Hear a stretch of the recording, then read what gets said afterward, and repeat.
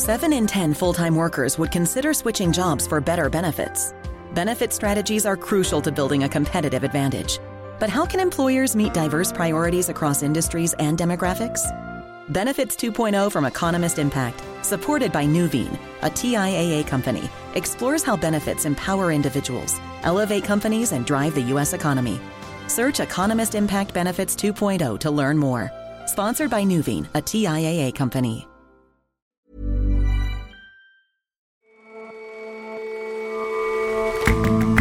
Hello, and welcome to The Intelligence from The Economist. I'm your host, Patrick Lane. Every weekday, we provide a fresh perspective on the events shaping your world. Malaria kills 260,000 African children every year. Why a vaccine approved this week could mark a turning point in the fight against the disease. And you may have noticed that it's that time of year again, when the world's leading scientists, writers, and peace pursuers hope for a phone call from Scandinavia. We take a look at past Nobel Prize winners and ask, does who you know matter more than what you know?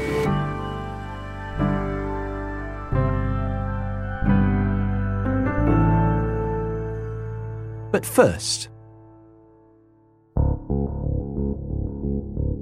Taiwan does not seek military confrontation. It hopes for a peaceful, stable, predictable, and mutually beneficial coexistence with its neighbors. Today, the Taiwanese president, Tsai Ing-wen, sent out a message to leaders in China. But Taiwan will also do whatever it takes to defend its freedom and democratic way of life. Over the past week, Beijing has been delivering a message of its own to Taiwan. If we want to attack, we can. China marked its National Day on October the 1st by sending fighter jets and bombers towards, but not into, Taiwanese airspace, and it continued to do so for the next 3 days. Taiwan scrambled jets, broadcast warnings, and tracked Chinese aircraft with missile systems. The island's defence minister, Chu Kuo-cheng, says that relations between the countries are at their worst in 40 years. He predicted that China would be ready to launch a full-scale attack by 2025. On Wednesday, the American Secretary of State, Antony Blinken, pressed Beijing to stand down. The activity is destabilizing, it risks miscalculation, and it has the potential to undermine regional peace and stability. China has been ratcheting up these displays of military capability, threats of what could come if Taiwan refuses to accept Chinese sovereignty. Things have quieted down recently. On Wednesday and Thursday, there were no incursions by Chinese military aircraft. Gadi Epstein is The Economist's China Affairs editor. So this recent surge has ended. But this is, of course, a long-term strategy from China. They do this saber-rattling whenever they feel it might send a message. We should expect that there will be some sort of pretense for China to fly planes into the zone very soon. What was the pretext for the air incursions that began last week, and why is China doing this now? There are a series of things that are making the Communist Party unhappy. President Tsai Ing-wen in Taiwan has refused to endorse the view of the leaders in Beijing that there is only, quote, one China. So they've basically cut off normal sort of interactions with Taiwan since 2016, when she became president. And then perhaps even more significantly, there is just the increasingly cozy relationship between Taiwan and America, between Taiwan and other democracies. You see the Biden administration having pursued these statements with South Korea, Japan, the G7, and the EU, all supporting Taiwan or peace across the Taiwan Strait. The multilateral cooperation is particularly important to coordinate an approach to the situation that exists in Burma and to address issues critical to regional stability, such as maintaining freedom of navigation in the South China Sea and preserving peace and stability across the Taiwan Straits. Declarations that are interpreted in China as sort of part of a broader containment or encirclement strategy. And then in September, you just had a flurry of activity. You had Taiwan seeking to enter this Trans-Pacific Partnership, trade group. You had American and British naval ships sail through the Taiwan Strait. And then, of course, you had AUKUS, the American, British, and Australian security partnership that was agreed in mid-September. It is the start of a new partnership. It is seen as countering China's aggression. Beijing said the pact was extremely irresponsible. And a week later, these plane flights ramped up again. So China's registered its displeasure by sending planes to make these threatening flights in the vicinity of Taiwan. Exactly what form have these flights taken? They flew 38 aircraft through Taiwan's air defense identification zone, and that is an area that they chose southwest of Taiwan that's not in Taiwanese territorial airspace, which is quite important to make that distinction. They essentially want to tire out the Taiwanese Air Force and send a message. So they did that on October 1st with 38 aircraft. They sent 39 the next day. These were records for China. And then a couple days later, on October 4th, they sent 56 aircraft. And most of these planes are fighter jets. Is it possible that Taiwan could respond militarily if the Chinese keep this up? It's absolutely possible. So the rules of engagement that Taiwan has basically call for the response to get stronger the closer that China gets to the island of Taiwan. And now in these cases, what they've done is scramble planes and send warnings, verbal warnings by radio. If they entered Taiwanese territorial airspace, there would be cause for some sort of higher degree of reaction. Now, few people think that a Taiwanese pilot is going to be empowered to actually shoot a plane down in that scenario, but it would certainly increase the risk. And what about the United States? I mean, how have they responded so far, and might they do more to intervene? Early on, in the first couple days of this, it was pretty clear that senior officials were issuing messages in private to get China to stop. And really, there were some public statements, but they weren't that strongly worded. And then it's important to note that on October 6th, Jake Sullivan, President Biden's national security advisor, had a meeting in Switzerland, a 6-hour meeting with Yang Jiechi, China's most senior diplomat and a member of the Politburo. And Sullivan did convey America's concerns about the flights. The nature of the relationship is that we can always have new developments that create more cause in China's mind, new developments that they consider provocations, and then in return they will perhaps send more flights through the zone near Taiwan. One example is this Wall Street Journal report on October 7th that America has sent a special operations unit to Taiwan to train Taiwanese troops. So it's become a back and forth then, in which Taiwan or America makes some perceived provocation, China responds with a fighter jet flyby. Is it possible that this will develop into a real conflict? I think that's always possible. I mean, I think that one of the scenarios is some sort of accidental incident that leads to, let's say, a loss of life on one side or the other. There hasn't been a loss of life across the Taiwan Strait between Chinese and Taiwanese troops since 1958. And if that were to happen, you can just sort of imagine how it could spiral out of control with nationalist feelings in China, with pressure, even including from hawks in America, to not back down to China. And you have a situation here where America and its allies have committed to help Taiwan in some way or form to preserve peace and security, as they say, across the Taiwan Strait.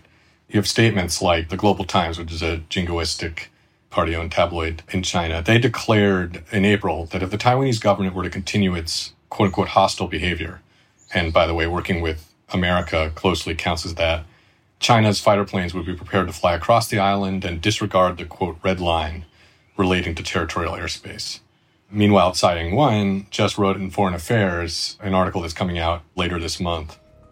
The people in Taiwan will, quote, rise up should the very existence of Taiwan be under threat.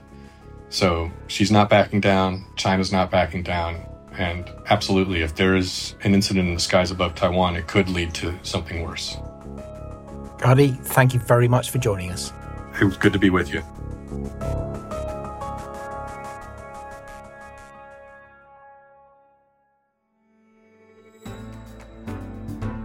This week, on our sister show, The Economist Asks, Anne McElvoy speaks with retired 4-star US General Stanley McChrystal about the wider dangers of rising tensions over Taiwan. Taiwan could, in fact, become that flashpoint that causes almost like the Falklands almost did between Argentina and Britain, become the flashpoint that starts a wider war. I think it's not at all implausible. And so the United States and the world needs to really decide where they are on this. The problem is there's always the argument that says, well, Taiwan doesn't matter. Find The Economist Asks wherever you get your podcasts.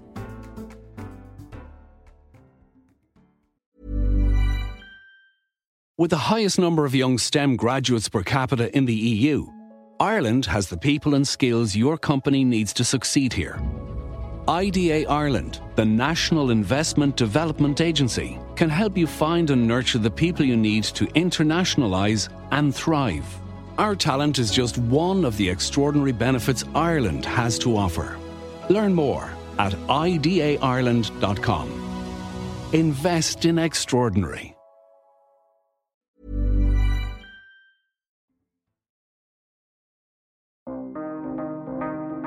When the Director General of the World Health Organization, Dr. Tedros Adhanom Ghebreyesus, began working as a doctor, he was looking for one thing. As some of you may know, I started my career as a malaria researcher, and I longed for the day that we would have an effective vaccine against this ancient and terrible disease. For many years, that seemed like a distant dream to Dr. Tedros and others. Dozens of candidate vaccines for malaria have been tested in recent years, but none passed the rigorous safety and efficacy standards necessary to herald a true breakthrough. But this week, that all changed. Today is that day, an historic day. Today, WHO is recommending the broad use of the world's first malaria vaccine. The jab is called RTSS, and it's made by the pharma company GlaxoSmithKline. Slavea Chankova is The Economist's healthcare correspondent. It has finally been endorsed for use earlier this week by the World Health Organization, even though clinical trials actually reported on efficacy in 2015. 2015? Why did it take so long for it to be approved?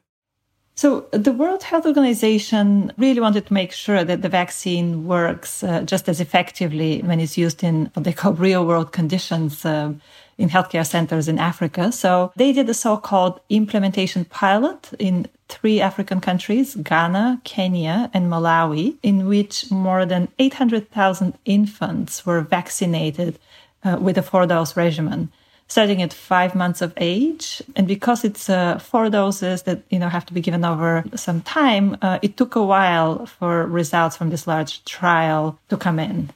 And what were the results? Will it make a difference?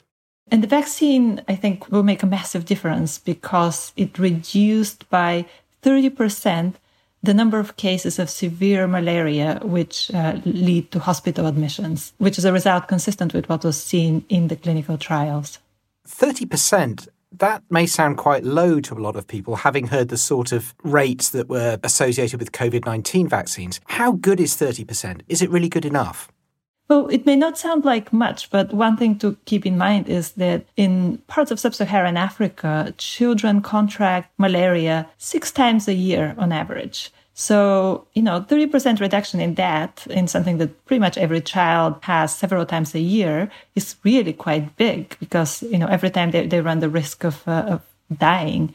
And many of them do. Every year, more than 260,000 African children die of malaria before they turn 5 years old. So it's really, really a big effect. And also, we should remember that children who may not die, but may become infected repeatedly, are also quite damaged because they have stunting, which is a form of impaired growth. Their ability to learn is affected. So preventing even 30% of bad episodes of malaria is really big. And is the vaccine safe? Yes, the World Health Organization says that the vaccine was found to be safe after more than 2 million doses had been administered. There were 3 so-called safety signals that had appeared in the earlier, smaller clinical trials, which were suspected to be potentially linked to the vaccine. But that turned out not to be the case when data from this new large number of children was reviewed. And what about cost? How expensive is the vaccine to produce? Well, we don't know that yet because it hasn't been marketed, but the World Health Organization says the vaccine is highly cost-effective. By some estimates, which are a bit outdated, but still, malaria costs Africa $12 billion a year. So the next step is for Gavi, which is an international organization which buys vaccines for poor countries, to decide whether it will add RTSS to its portfolio of vaccines. And I think they will. So, Slavea, does the vaccine, in your view, mark a turning point in treating malaria?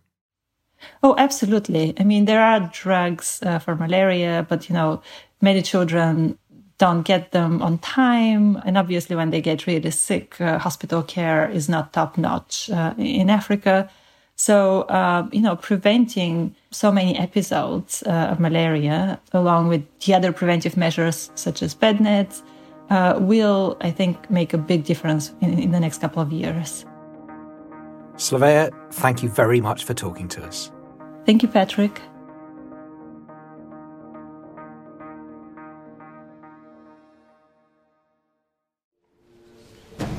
Good morning. This morning, the joint winners of the Nobel Peace Prize were announced. They are two journalists and free speech activists, Maria Ressa and Dmitry Muratov. Ms. Ressa and Mr. Muratov are receiving the Peace Prize for their courageous fight for freedom of expression in the Philippines and in Russia. At the same time, they are representatives of all journalists who stand up for this ideal in a world in which democracy and freedom of the press face increasingly adverse conditions. The winners for physics, chemistry, physiology or medicine, and literature had already been revealed. And for one new laureate on America's West Coast, it was quite the wake-up call.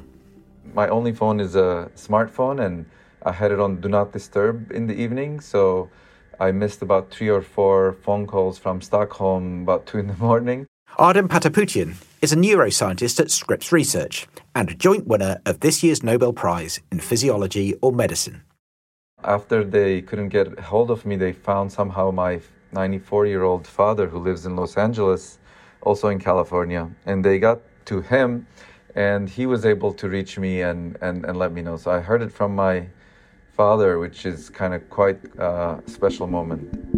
Many people had expected the medicine honours to be more focused on the pandemic this year, such as recognising the achievements in vaccination technology. Perhaps that's why it was a very big shock for me, because I was expecting that as well, I think. But the reality of that is that the Nobel Committee takes their jobs very seriously, and there's a process to it. I'm sure soon, perhaps even next year, that'll come. There's no doubt in my mind, at least, although I don't have any control over the process. But that might not actually be true. Data analysed by The Economist suggests that Nobel winners have something of an influence on the decision process. The Nobel Prizes are probably the world's most prestigious awards in academia. Dolly Sutton is a data journalist at The Economist. And once the new laureates are named, every year peers and critics start comparing whoever won to the previous winners. And that starts reigniting old debates about old snubs and peculiar selections. What sort of debates, snubs and selections are we talking about? In terms of snubs, there have been many famous ones. You have Mahatma Gandhi, who got 12 nominations. Tolstoy got 19. Neither of them received a prize. Stephen Hawking was passed over. And there are many others, Thomas Edison, Thomas Hardy, Edith Wharton. And in terms of why they were passed over, the Nobel Foundation's rules prevent disclosure about the selection process for each prize for 50 years after it's awarded. But we do have those records that have been released so far that do give us a clue about what it does take to win a Nobel Prize. And what do those historic records tell us? Well, the records show that Nobel voters handed out awards in 1901 to 1966, more in the style of a private members club than a broad survey of expert opinion. So the nominations are widely solicited. For the Peace Prize, you have government officials, jurists, professors, and others who are invited to submit names to a committee that's chosen by Norway's parliament. And for the other prizes, it's Swedish academies that solicit nominations from thousands of people, mostly professors.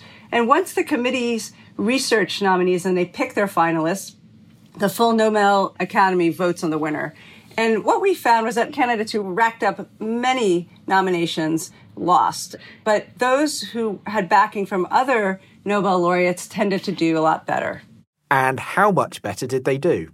So the candidates that were nominated by previous winners, laureates, went on to win at some point 40% more often than people who were nominated by folks who had never won a Nobel Prize. What we found was that Albert Einstein, every person he nominated, and he nominated 11, they all won the prize. And they ranged from folks who were already famous, like Werner Heisenberg, to lesser-known scientists like Walter Both. And in at least 2 cases, his nomination seemed to prove decisive. How much attention do voters pay to the number of nominators? Historically, very little. In literature and medicine, the candidate who got the most nominations won just over 10% of the time. And in peace and chemistry, they were around a quarter.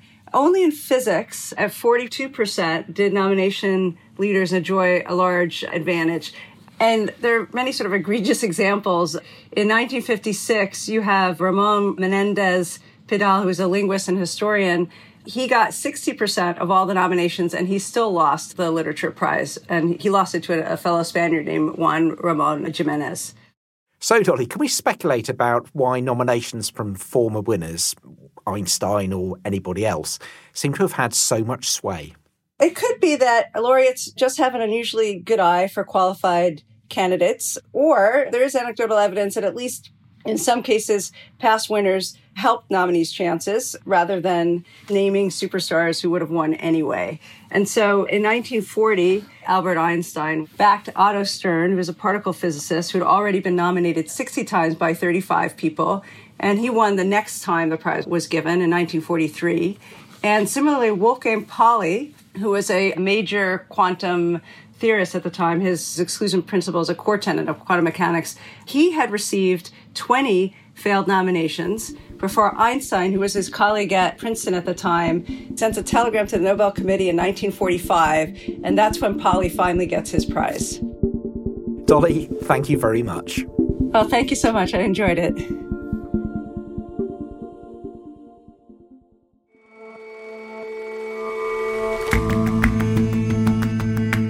That's all for this episode of The Intelligence.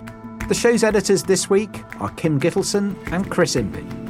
Thanks to senior producers Duncan Barber, Sam Colbert and Sam Westron. Producers Stevie Hertz, Alize Jean-Baptiste and William Warren. And assistant producers Jason Hoskin and Abisoye Oshendaro. Extra production help this week came from Emily Elias, Pete Norton and John Joe Devlin. Our sound engineers are William Rowe and Anthony Shaw. Jason Palmer, back on Monday.